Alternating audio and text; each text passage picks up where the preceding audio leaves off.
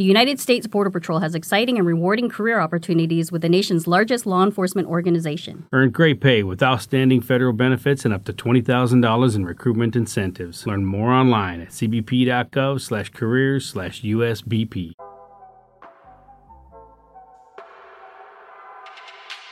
Good morning.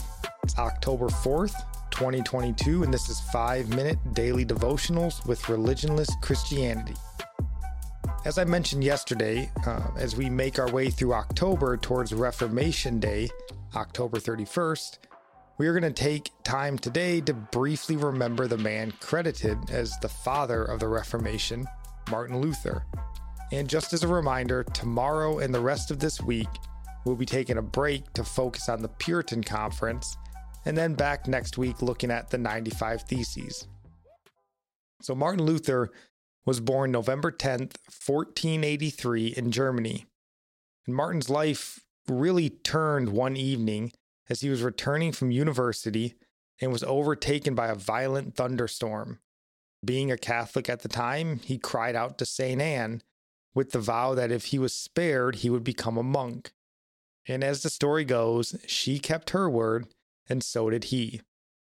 Life as a monk wasn't all roses for Martin, as he was a man really haunted by unrest in his soul and struggled mightily with the idea of his own salvation, to the point where the stories go that he would spend hour upon hour in confession, never finding the relief from sin and comfort of salvation he so desperately desired.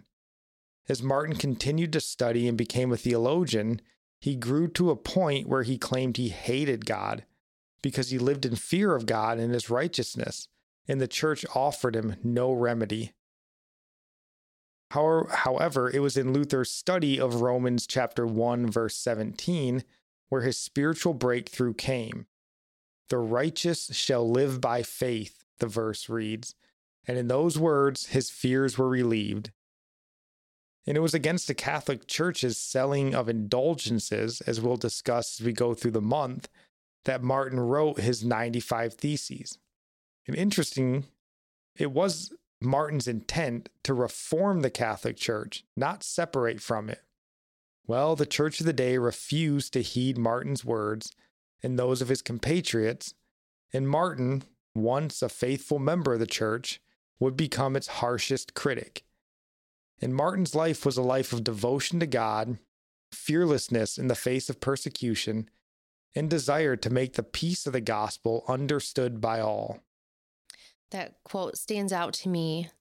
He would spend hour upon hour in confession, never finding the relief from sin and comfort of salvation he so desperately desired.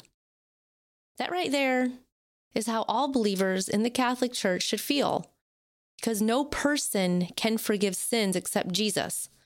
Jesus is our only mediator and priest.